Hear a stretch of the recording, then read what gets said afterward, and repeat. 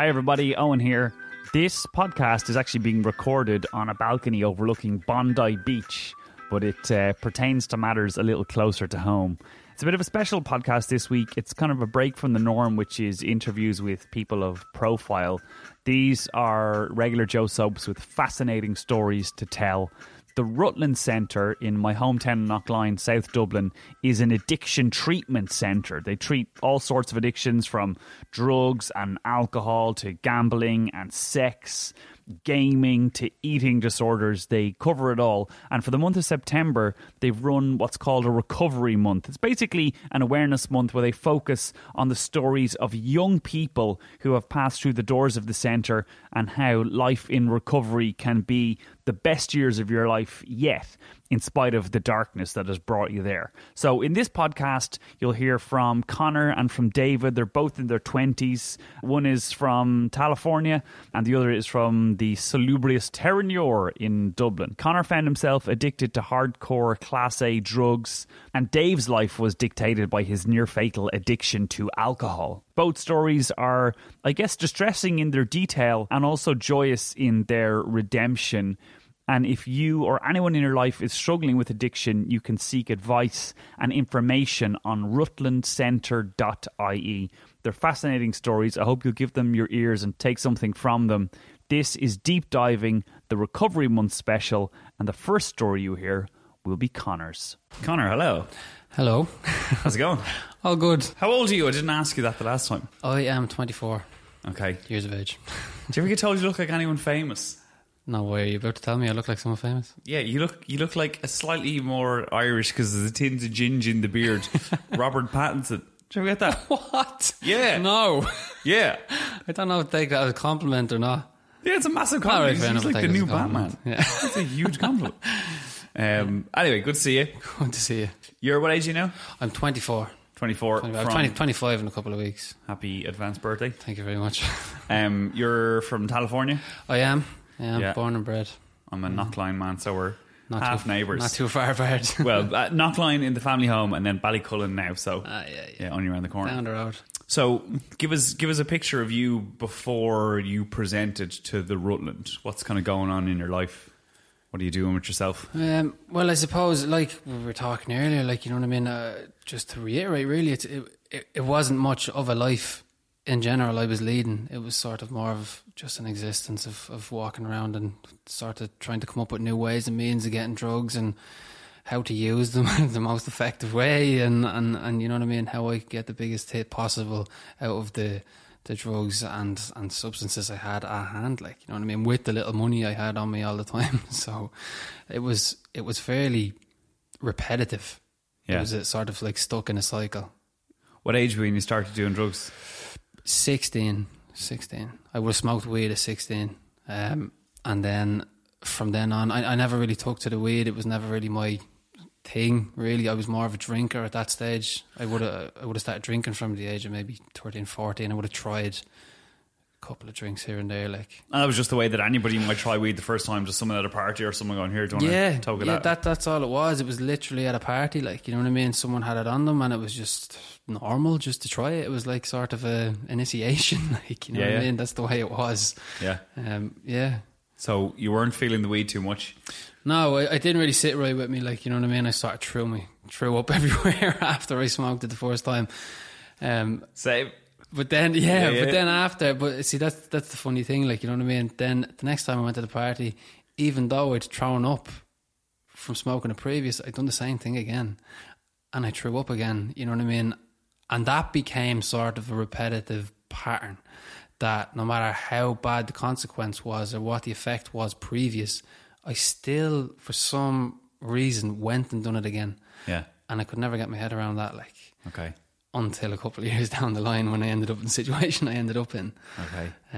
Talk us through the journey from trying a bit of weed to becoming, I guess, addicted to hardcore drugs. Yeah. Well, I suppose, like, as time went on, the crowds of people that I was hanging around with, they sort of became more intense. You know what I mean? Like, the people that I was hanging around with, I always went from different friend group to different friend group. I never had one sort of close friend that I always sort of stuck with no matter what. I was always sort of in the mix with everyone because I was more comfortable that way. And I think mainly due to the fact that I was so insecure, like, that I didn't really know who I was, and I didn't sort of want anyone to realise that I didn't know who I was.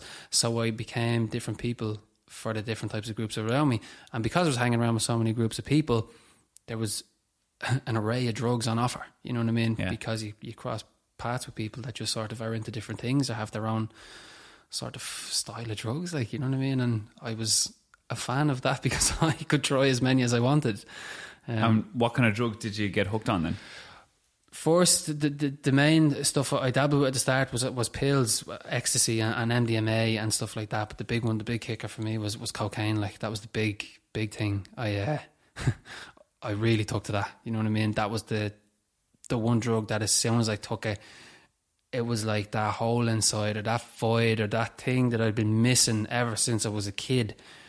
It was full, and I was sort of content. You know what I mean? I'd never. In what way, like? It was euphoric, like euphoric in the sense not just because of the effects of the substance, but euphoric in the sense that I felt a part of something. You know what I mean? Everyone around me was doing the same thing, and I finally felt like this is it. I've found my reason. Do you know what I mean? Okay. And as time went on, it became, obviously as time goes on, it becomes, you know what I mean? I would have been using more and more drugs, and the quantities would have just kept increasing because you build up a tolerance and stuff like that. And that's when I started to realise that maybe I might have an issue, like, you know what I mean? Because at the start, when I was literally splitting a bag of cocaine with 2 or 3 people, when we were starting to use together, before I knew it, I needed 2 or 3 bags on my own, you know what I mean, just to keep me going. So, and I could sit easy then, knowing that I had these drugs. Whereas in the past, it was never like that. It was just sort of, we'll dabble here and there. And how much at the time? I assume it, like everything, markets fluctuate. How much is a bag of cocaine? €80. You could get a gram of cocaine, which is very small, for €80. Sometimes 100, depending on who you knew. And you'll always get, so like, dealers have a tendency to send out texts, and when I say text, it's almost like a notification text to their clients, if you want to call it that way. So it'll be like, lovely stuff there, you know what I mean, half off this, and they like try and entice you in with 2 for this and 2 for the price of that. It's like like a shop, like a market, you know what I mean? Yeah. And it's scary because it's just, you're getting these texts left, right and centre, like, you know what I mean? So even when you're not using, you're thinking of using, and even when you're not thinking of using, you're using. It's just the way it is. It's always there, you know what I mean? Always there. And especially nowadays with social media and stuff like that, it's in your face 24/7. Yeah, you know okay. what I mean? So it goes from splitting one bag between 3 to 3 bags just for you. And how does that manifest itself in terms of, I guess, money is the obvious question. You got to pay for it. Yeah, well, money was never really an issue because I just stole. I stole. I took anything that wasn't nailed down. I had to have it. Like, the drugs were the be all and end all. I needed the drugs to survive or to feel any way normal in society, like, you know what I mean? Because I'd always felt an outcast regardless. Even when I was a kid, I always felt there was something different, or I was on the edge. I was never really involved in any sort of sense of community or whatever, like, you know what I mean? So as soon as I sort of started taking drugs with these people, like, you know what I mean, I felt like I was there, like I was a part of the family nearly, you know, the sort of way. And when you say you were robbing stuff, do you mean from shops or from loved ones? Or the people, that's the thing, the people that suffered the most at the hands of my addiction were my loved ones, like, were the family and the friends. I stole money, I stole stuff that I could sell, I stole anything that wasn't nailed down, like I used that, like, and the reason that family suffered the most is because they were the easiest targets. Yeah, because they loved me, you know what I mean, and they never wanted me to be in the situation. So, like, there was certain times where it didn't matter who it was, like, you know what I mean, whether it was my mother, my father, my grandmother, like, you know what I mean, my own brother. Did they know? They would have known, yeah, and they definitely know now.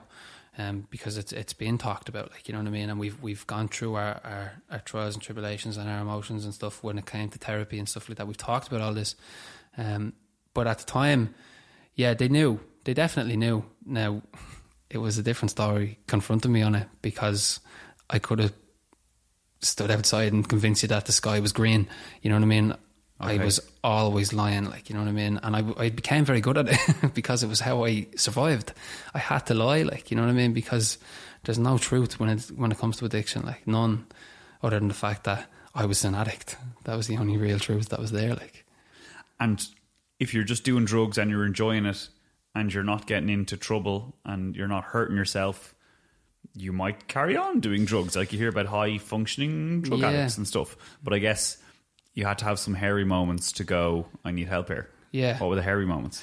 Well, there was like over the years, there's been plenty, like, you know what I mean? I do remember the days where it was all fun and laughs and festivals and out with the lads and out with the girls and all this sort of stuff. And we were all just one big group of people just using drugs, getting high and having a laugh. And I'll be honest with you, some of them memories are great because they were fun, and it was innocence, you know, in a sort of way. And I'll always look back on them with a fondness to a certain extent, because I was happy then, like, you know what I mean? But little did I know where I was going to end up, like. And some of the hairy moments that came, like, they're enough to put me off using again, like, you know what I mean? Hopefully for the rest of my life. I suppose the first brush I had with the law, like, you know what I mean, getting arrested and waking up in a Garda cell, not knowing how I got there, not knowing what happened the night previous, waking up in just a pair of jeans, no shoes, socks, jumper, t-shirt, nothing, just completely there and battered and bruised and covered in cuts and vomit, and you know what I mean, like, couldn't even hold in, like, soiling yourself, like, you know what I mean, in the cell, like, because you can't hold that in because you're just in bits from the drugs and drink. And that's the reality of it, like, you know what I mean? That's where I ended up. What age were you then? Do you remember? I think I was 19 at that stage. And I always say, like, the funny thing about that is because even after that happened, I went out next week and I'd done the exact same thing. Just like the weed in the past. You know what I mean? Still went out, still done the same thing, and still didn't understand why I was ending up in these situations time and time again. Given you were 19, actually, so, you know, in your parents' eyes, you're still a kid, but legally you're an adult. Did your parents know, like, for example, that time you'd ended up in a Garda cell? Oh, yeah, sure. I had to make my way home. I walked home in a pair of jeans and nothing else that morning, like, and I think, if I'm not wrong, I think I remember my mum saying she was driving down the road and my little brother was in the back of the car and she had to drive past me because I was in such a state she couldn't pick me up with him in the car, and and let him see me. She was dropping him to school. He would have only been, I don't know, maybe eight at the time, like. And you're walking black and blue and shirtless and covered in sick and blood and cuts and everything down the road, and just trying to get home to figure out where I was and what happened, and like for your mum to turn around and not be able to come out, like I can only imagine how hard that was for her. You know what I mean? Seeing her son, like seeing her eldest son walk down the road like that and having to ignore him. You know what I mean? Because she couldn't put my younger brother at risk, like, of seeing something like that. You know what I mean? You said the first time you went to Rutland to seek help wasn't actually motivated by a genuine need to get better. Yeah, so the first time I went into treatment, it was for the wrong reasons. Like I had a drug debt that I owed out of a couple €100, and I hadn't got it at the time. I wasn't working. I was on the social welfare, and I'd racked up a debt. Like, and my mum and dad said, we'll pay the debt for you if you go into treatment. And I said, grand, happy days. Like, in my eyes, that was perfect, because that way I could go in, lay low for 35 days, get my head a little bit straight again, and go straight back using. I had no intention on staying clean at all, because I just believe I wasn't ready. Like, I believe. And is having never been in debt to a drug dealer myself, is a couple of £100, was that dangerous, or was that just... Yeah. It is now. Yeah, 100%. Like I was saying before, like, you know what I mean? Like, I know of people that have been stabbed over €50. You know what I mean? Genuinely stabbed over €50, and weed, like, not like cocaine or heroin or anything, like, you can, that I suppose society would consider a dangerous drug. Hardcore drug, yeah. And that's the issue, like, you know what I mean? Weed still isn't looked as a hardcore drug. It's not looked like a menace when it comes to the drug world, you know what I mean? It's just weed, so people say. But yeah, stabbed over €50, like, you know what I mean? And that's all. Like, just 50 quid. Like I was saying earlier on, like, the thing that I realised after I came into recovery was I used to think I was friends with these people. I used to think that when I was going to pick up my drugs and I was going to see who I was seeing, I used to think that they liked me. I used to think that they cared about me. I used to think that I was actually important to them. And then it came to the realisation that I'm nothing but another €20. No, that's all I am like. Yeah. And that's the harsh reality of it. That's all anyone is when it comes to that, because these people have people to pay, and them people, they have people to pay. You know what I mean? It's just the way it works. Like, yeah. And in terms of, so the first time you went, it was just so your folks would pay the debt, and your motivations weren't, you weren't in the place where you wanted to go of your own volition, I guess. And so what changed the second time around? What happened? I suppose after I came out of the Rutland the first time and I relapsed, like I was talking before, I said like the main reason that I am in recovery and the reason that I am where I'm at is because my mum and dad found the power within themselves to look after their own recovery. Because just because it was only me in addiction in the family, everyone was affected by it. You know what I mean? Yeah. It's a family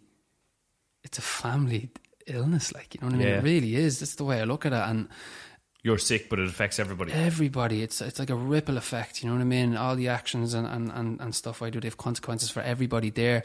And because we were living in chaos and trauma for so long through everything, they become normalised to that way of living. So it was only after my mum and dad realised that they have their own recovery and they can take their own power back and leave me to one side to look after myself, they were able to turn around and throw me out. They had to kick me out because they've 2 other sons in the family to look after. And if it hadn't have been for them coming to their own Al-Anon meetings and sticking with their aftercare after I'd relapsed, I would probably still have them wrapped around my finger and we'd all still be living in that chaos, or I'd be dead.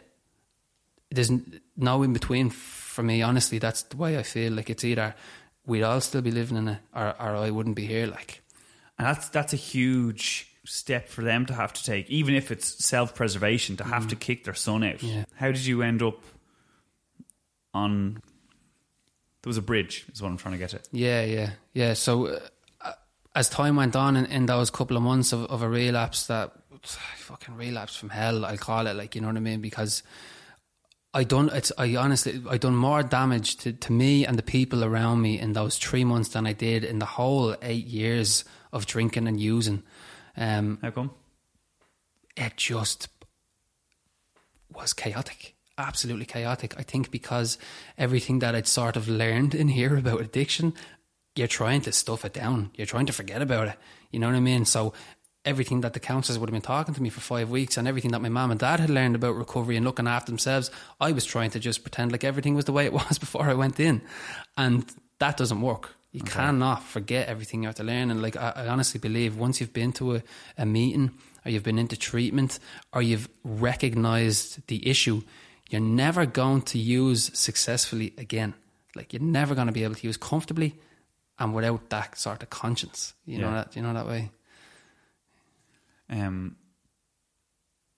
So was it, you had if not an attempt, maybe suicidal thoughts?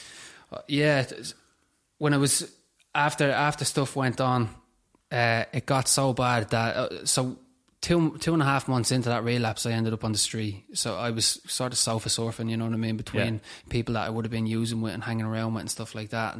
And as time went on, stuff escalated, you know what I mean, and I ended up in a place that I never ever thought I'd be in. And that was sitting on the edge of a bridge, contemplating whether to jump or not, like, you know what I mean? Contemplating whether to take my own life. I was in such a state. I don't really remember the night, if I'm honest. I was so far gone. I genuinely don't even remember taking that many drugs that day. I think I was just in disarray, like, from everything that had gone on and everything that had led up to this point. It's all like one big blur. But the 2 close friends that I still talk to now, they're the ones who sort of stuck with me when everything sort of hit the fan, and they brought me down here to the Rutland Centre and threw me into a meeting. And ever since I went to that meeting that night, I gradually started coming back again, like, you know what I mean? And it was only because of that night where they helped me out that I got back into recovery, but the skin of my teeth, like, really, really lucky. Really lucky, like. Yeah. And what's the hardest part of recovery? Is it like, do you have to go cold turkey? Is it like what everyone imagines, a padded room and you're sweating and going nuts? Well, yeah, like, being completely honest, so like the painkillers and stuff, like they were the hardest thing for me to come off. I got really bad on Nurofen Plus and over the counter medication like Solpadeine, and they became such a big part of my life, you know what I mean? And it was all down to I went to the dentist. When I was 20, I think it was 21, and they recommended going in and getting Nurofen Plus. And obviously they didn't know I was an addict, or I didn't really recognise it myself, but knowing then that they were so easily accessible. And were you getting a buzz off them? Oh yeah, sure. I would have been taking 2 boxes of 24 tablets a day plus prescription tablets on top of that. So I would have been taking around 50, 60 tablets a day. Like in my head, that would kill you in a week. I don't know. Obviously, your body can handle it, but it's got huge cost. Big consequences. Like you said, like with the cold turkey and stuff like that. When I was coming off the medication, I had to sort of lock myself at home. Like, I was allowed back into the family home because they knew I was getting back into treatment again. Yeah. So they allowed me back for a couple of days to get my head right. And I basically just, like, I couldn't even make it to the bathroom. You know what I mean? I was like soiling myself in bed and I was just vomiting. I looked like a ghost. I was down as far as, I'd say, 8.5 stone. I couldn't. It was genuinely like that scene now at Trainspotting. Genuinely, like, that's the best way to describe it. Freezing cold, sweating, you know what I mean? Just not a nice experience at all. How long are you clean? Do you use the word clean? I do. Yeah? I do, yeah, I say clean. Yeah, I'm 2.5 years clean now. Congratulations. Thanks very much. What's life look like now for you? Good. Like, I can actually say good, like, and I can say it confidently and proudly, like, you know what I mean? And solely down to the fact that I'm after putting the work in, like, you know what I mean? I deserve to be sitting here, like. I never said that about myself when it came to anything. I never deserved anything in the past, you know what I mean? Because I didn't have any value on myself at all. And over the last 2.5 years, I really, really have put the work in, like, you know what I mean? After I finished treatment here, I went up and done another 4 months of treatment in a secondary treatment centre up in Navan. Yeah. And I decided to stay up there. I changed everything. I changed my surroundings, people, places and things. They all had to change. I changed absolutely everything. I got myself onto a community employment scheme. I'm now doing work experience as a support worker on that scheme that I started as a participant on. I just finished my diploma out in UCD in community drug and alcohol work. Congrats. And thanks very much. And I'm going on to do my degree in drug and social policy and sociology now in September.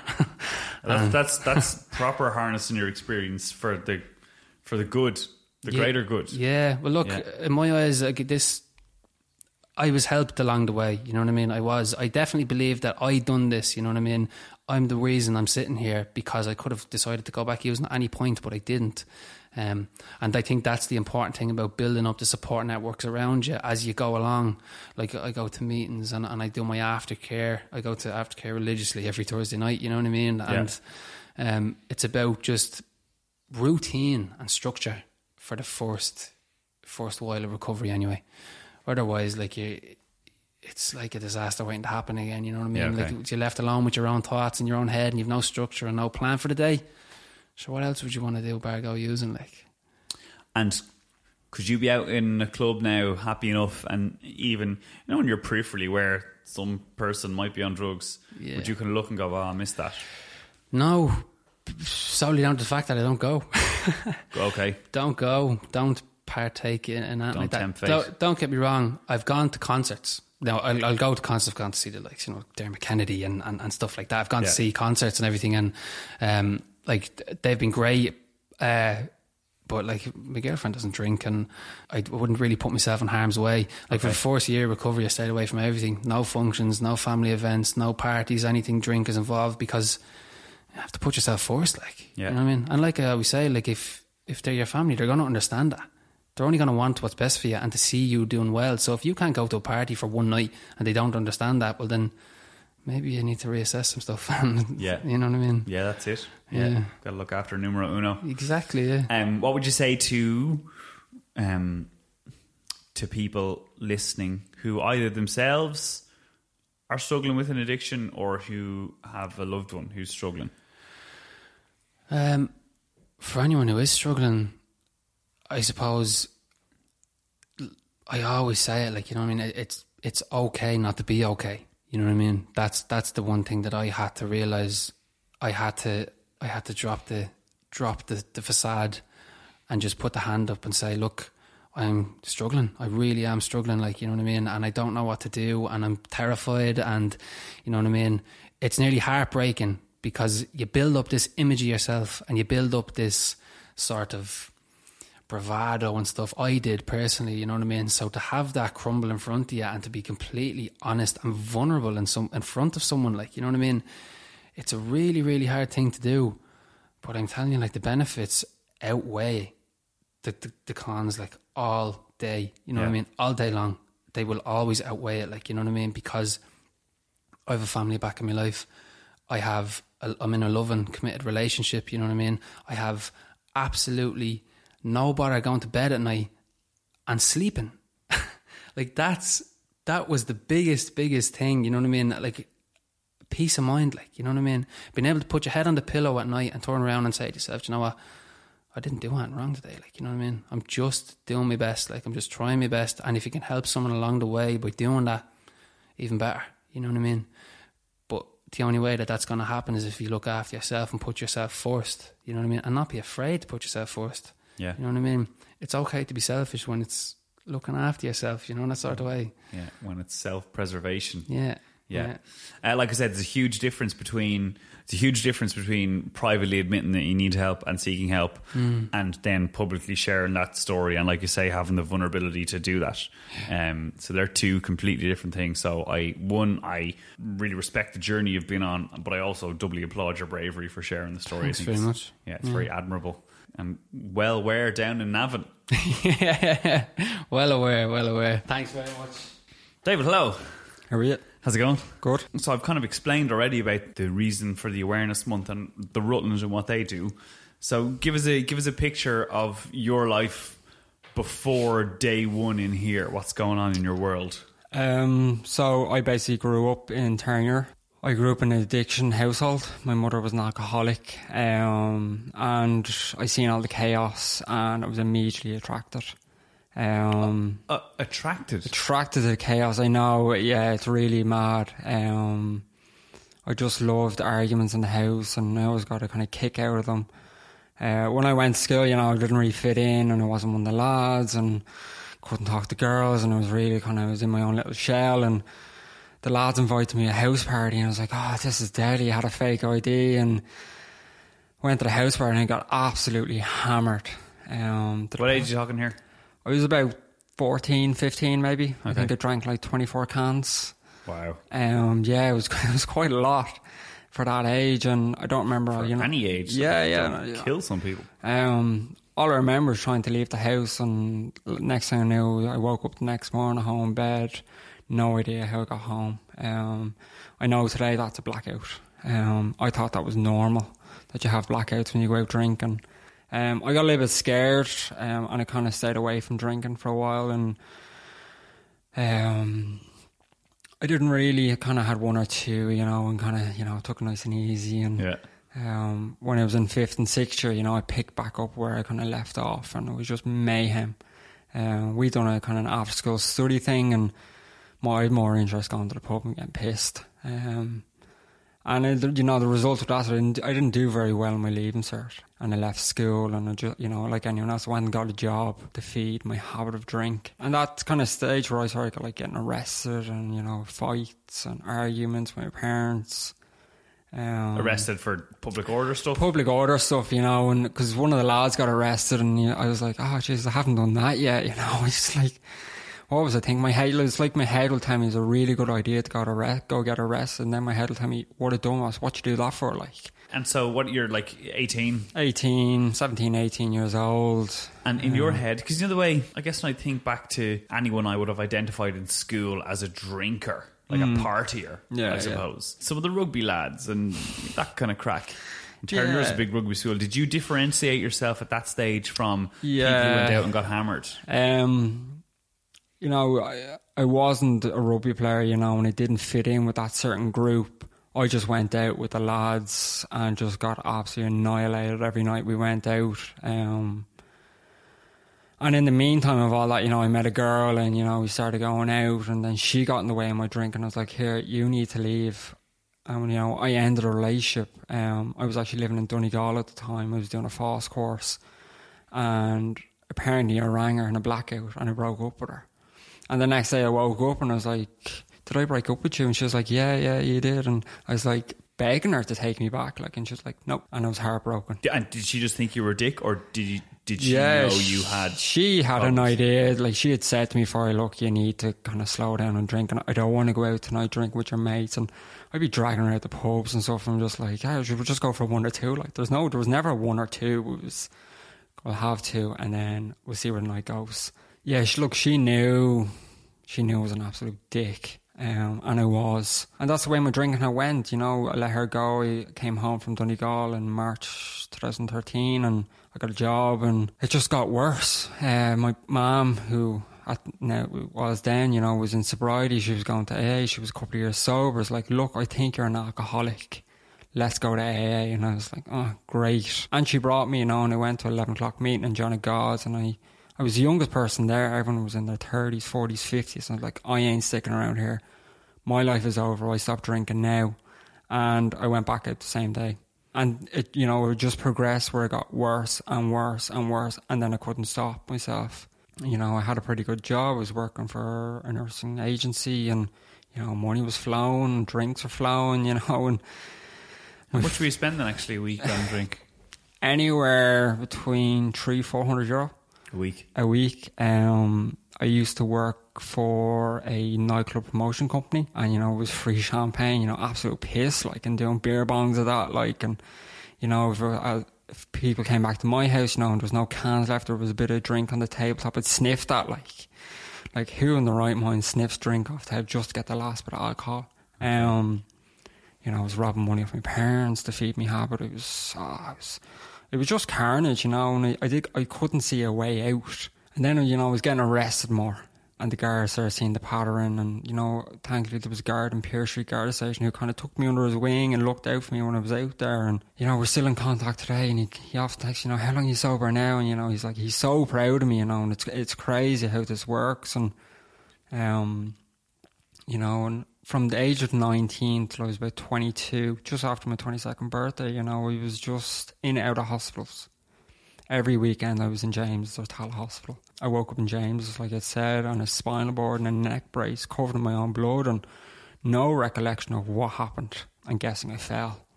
I think. I don't know. I still don't know.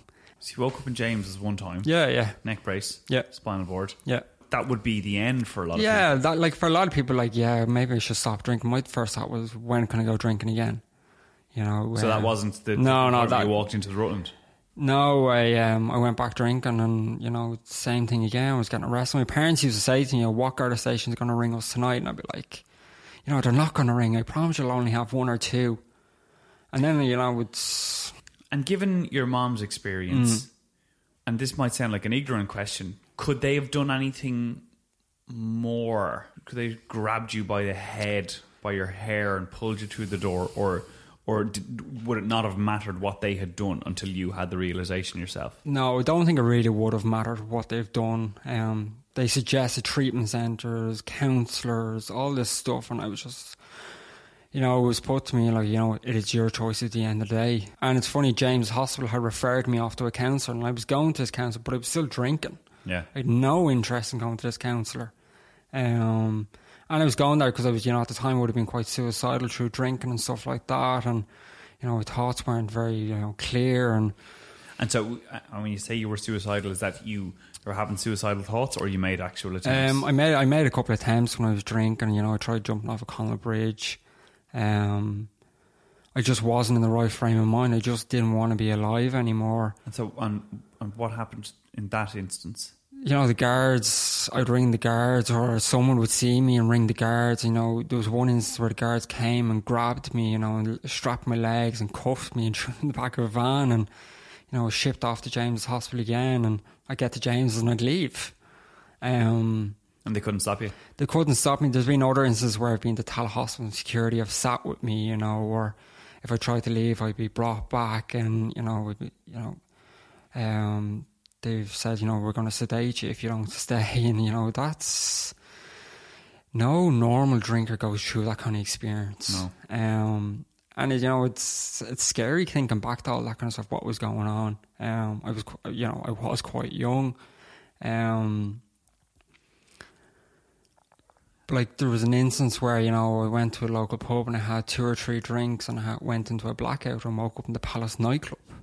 Thinking, how did I get here? I just said I was going to have 1 or 2 and then I was going to go home. You know, it was, you know, these great ideas of having 1 or 2 and going home, like, never happened. And if it wasn't waking up on spinal board with the neck brace or being pulled off O'Connell Bridge by the guards, what was the tipping point that made you go to the Rutland? I suppose my last night of drinking, I couldn't get drunk. I drank, you know, quite excessive amount, and, you know, the doctor's like, you're depressed, you've this, you've that, you know, labelling me with stuff. And, you know, I knew deep down inside that I had a serious drinking problem. And I admitted then and there that I was an alcoholic to myself. And I went home and I told my parents, and they're like, look, you need to go into a treatment centre. I don't care where it is, but you need help. And I rang the Rutland, and they took me in 2 weeks later, you know, and them 2 weeks I was a little bit all over the place. I wasn't drinking as much as I wanted to drink, and, you know, I couldn't. And you know, drinking had just stopped working. It wasn't fun to drink anymore. It was just consequences every time I took up a drink. And when you went into Rutland, did you have a job at that stage? I had a job, well, sort of. But they let me go. I think they kind of knew what was going on. I kind of would, you know, at the time wasn't... Knew what was going on in terms of your drinking? Yeah. Or that you had gone into I was kind of cancelling shifts, and, you know, I wasn't turning up, and I just didn't want to be there, you know. And when I came out of the Rutland, you know, they're like, look, you need to go see a doctor, and then we'll allow you to come back to work. And I think it was 2 or 3 months till I actually went back to work, and, you know, I'm very grateful they took me back. Yeah. It was, you know, and then I decided to leave, and I got another job somewhere else, and, you know, and I had a stable job, and, you know, I was going to loads of meetings. You know, that's what you suggest when you're in the Rutland, you know, you need to go to your meetings and you need to get a sponsor. And a sponsor is someone that's, you know, gone through this work, which is 12 Steps of Alcoholics Anonymous, and, you know, it's a life-changing experience, really. And how did you find the process of rehabilitation? Yeah, it was, you know, very scary. It literally had to change my whole life. My friends, my job, who I hung around with, all had to change. And that wasn't such a big, you know, I didn't find that major pain, you know. I suppose the friends thing was kind of the biggest one for me, you know. I had to let go of them friends for obvious reasons, because they all drank and they done other stuff. But, you know, it was for the better. And did you kind of quietly just slide away from them? Yeah. Or did you tell them, look, this friendship doesn't serve my health? Like, when I came out of here, I kind of met them once or twice at house parties, and then I kind of slid away quietly, and, you know, I'd say hi to them. I've seen them on the street today, yeah, but, like, I wouldn't say we're friends anymore. Yeah. Okay. Mentioned earlier the 12 steps are on the wall. I'd never actually seen them written down.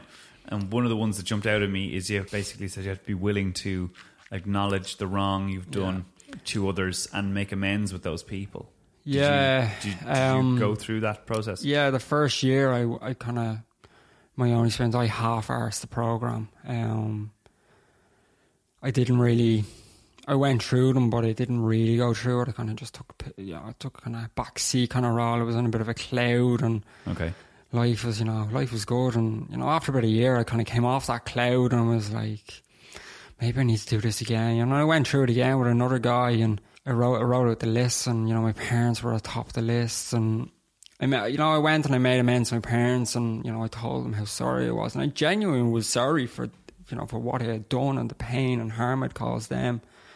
But it was mostly, the peace of mind that I took from when I was out there. And now they have that, they're not waking up during the night wondering where I am, or what Garda station am I in, or what hospital am I in. Like I said, I'd made amends to a guy I went to school with who I caused bodily harm to as part of a group of people. And, it was to do what he was on a den thing, and, we just took the piss out of him.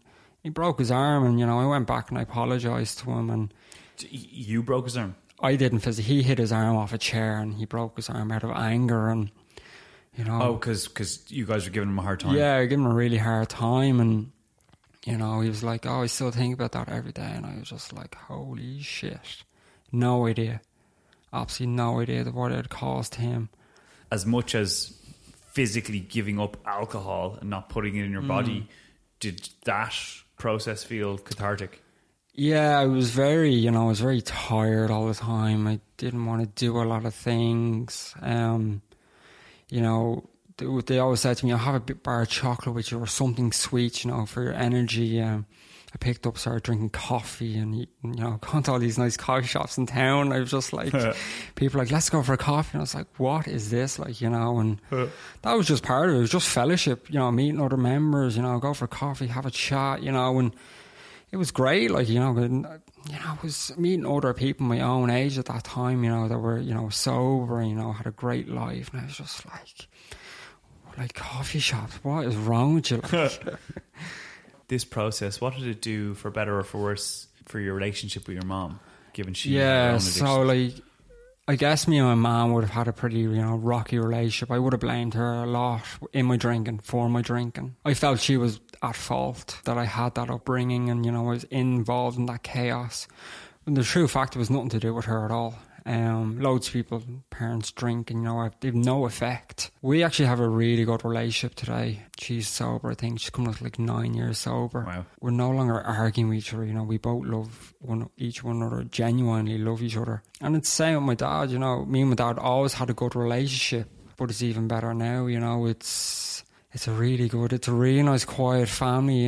They were away on holidays for I think 7-8 weeks in Spain. They left me at home on my own, and they knew the house wasn't going to get absolutely trashed, or they came home, nice clean house, there was nothing broken, or that's great. They trust me. Yeah, was one of the major things I got back.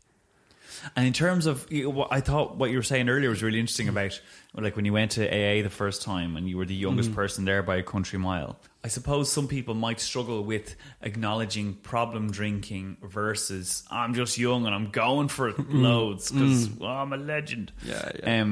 What would you say the difference is between session drinking and problem drinking? It's all bad. No one should drink to the point where they're getting sick, but Yeah, so for me, I knew the difference was when I went to the pub with the lads and they'll have 1 or 2 drinks and I'd have already drank 4 pints. Okay. I could never go and have 1 or 2 drinks. It was hell for leather, every time I went. Every time. Every time, now there was one occasion where I went, and I had a few, I was switching drinks and I was drinking 7-Up after a beer or a glass of water, and that worked once, and then I tried it again and it didn't work, and then in the book it says if you think you don't have a problem, step over to the nearest bar room and try some controlled drinking. And if you can do it more than once, that's very well. We'll wish you well on your way, but if you can't, you may be an alcoholic. But you're the only, you'll know yourself deep down inside if you have a serious problem with drinking. Drink. A lot of people receive alcoholics, people on the street drinking a brown paper bag. We live in the 21st century. It's not like that. Yeah.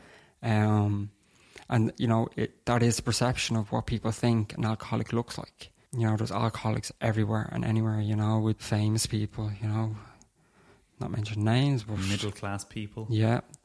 Regular Joe Sows. Looks like they got their shit together people. Yeah. I leading on from that question, what do you say to particularly any younger people who might be listening, or loved ones of younger people, struggling with if you think, if you think somebody that has a drinking problem, go to an open meeting or public information meeting. There'll be people there from Al-Anon, there for the people that were affected by someone's drinking. There's a program there for you as well. And go and listen.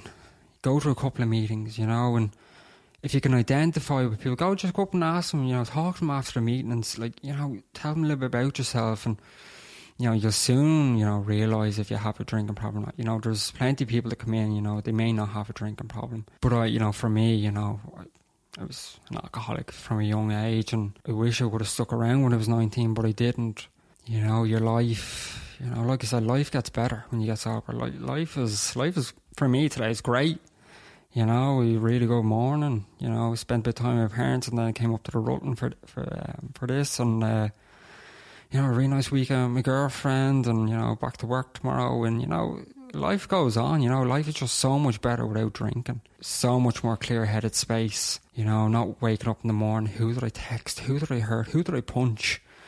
Knowing what happened last night. And one of the big things for me was not waking up with a wet bed. I used to wet the bed when I was drinking. I used to be so ashamed of that, telling people, but it is a common thing with drinkers that you will wet the bed. Yeah. Everyone has their own journey. You've just got to experience it. For me, I've got the pleasure, traveling all around the world to different conventions, to meeting different people. I spent 10 days out in Austin, Texas last year at a convention. And stayed with this story, your journey. Yeah. I went to a convention out there, and there was like 1,000 people, and I was the only Irish guy there. It was just, it was unbelievable. It really was, and I met some really nice people and some genuine people that I can actually call my friends, and we still talk, and they're actual friends. Yeah. It's not going into bars and nightclubs and getting pissed and talking shit to people. Like, that doesn't amuse me anymore. So the alcohol itself cost you a whole lot, but the journey back has gifted you some things. Yeah, definitely. Yeah, I've learned a lot from this. The area I live in, there's a couple of people in recovery, and it's where would you get it, like? Yeah. My next door neighbour, he's celebrating, I think, 40 years sobriety this year, and all right. Mom's 9 years, and then on January I'll be 5 years, and it's crazy. I remember going to one of my first meetings in my house, and I met a guy's dad that I would have drank with his son. Yeah. And he was around years, and I had no idea that he was sober, and I was just like, holy shit, like. And finally, what's the future hold? Does it look bright? Yeah, a bit of travelling. I would have travelled a lot with my parents when I was younger, but now, obviously, in a relationship, we both want to go travelling. We booked Spain yesterday for a week. Plan to go to Bali next April for 3 weeks. Yeah, look, I want to progress my career a little bit more. I'm a pharmacy technician. I'd like to go into start maybe doing some management stuff, kind of progressing up in the scale. Look, at the moment, just taking a day's time, whatever happens. That's just the way it is. Yeah. Nothing wrong with that. Saying to Conor as well, it's one thing privately going to seek treatment for a problem that has a real life cost. And it's another thing kind of sharing your story and being that kind of open and vulnerable about your own flaws and follies and brushes with darkness and whatnot for the purpose of helping other people. So I think for both of you, it's your credit, and I really appreciate your honesty. No problem. And thank you. Best of luck with the journey. Thank you. We'll shake hands again. So there you have it. You've been listening to the stories of Conor and Dave, both of whom received treatment at the Rutland Centre. This deep diving has been brought to you by the Centre as part of their Recovery Month. And like I said at the start of the podcast, if you or anyone in your life is struggling with addiction, you can seek advice and information on rutlandcentre.ie. If you enjoyed the podcast, if you think it would hit home with someone you know or love, please put it on your socials. Please spread the good word. And we're back next week. Normal services resumed. I promised them last week, but we took a special hiatus for this one. Mr. Sam Fender. Talk to you then.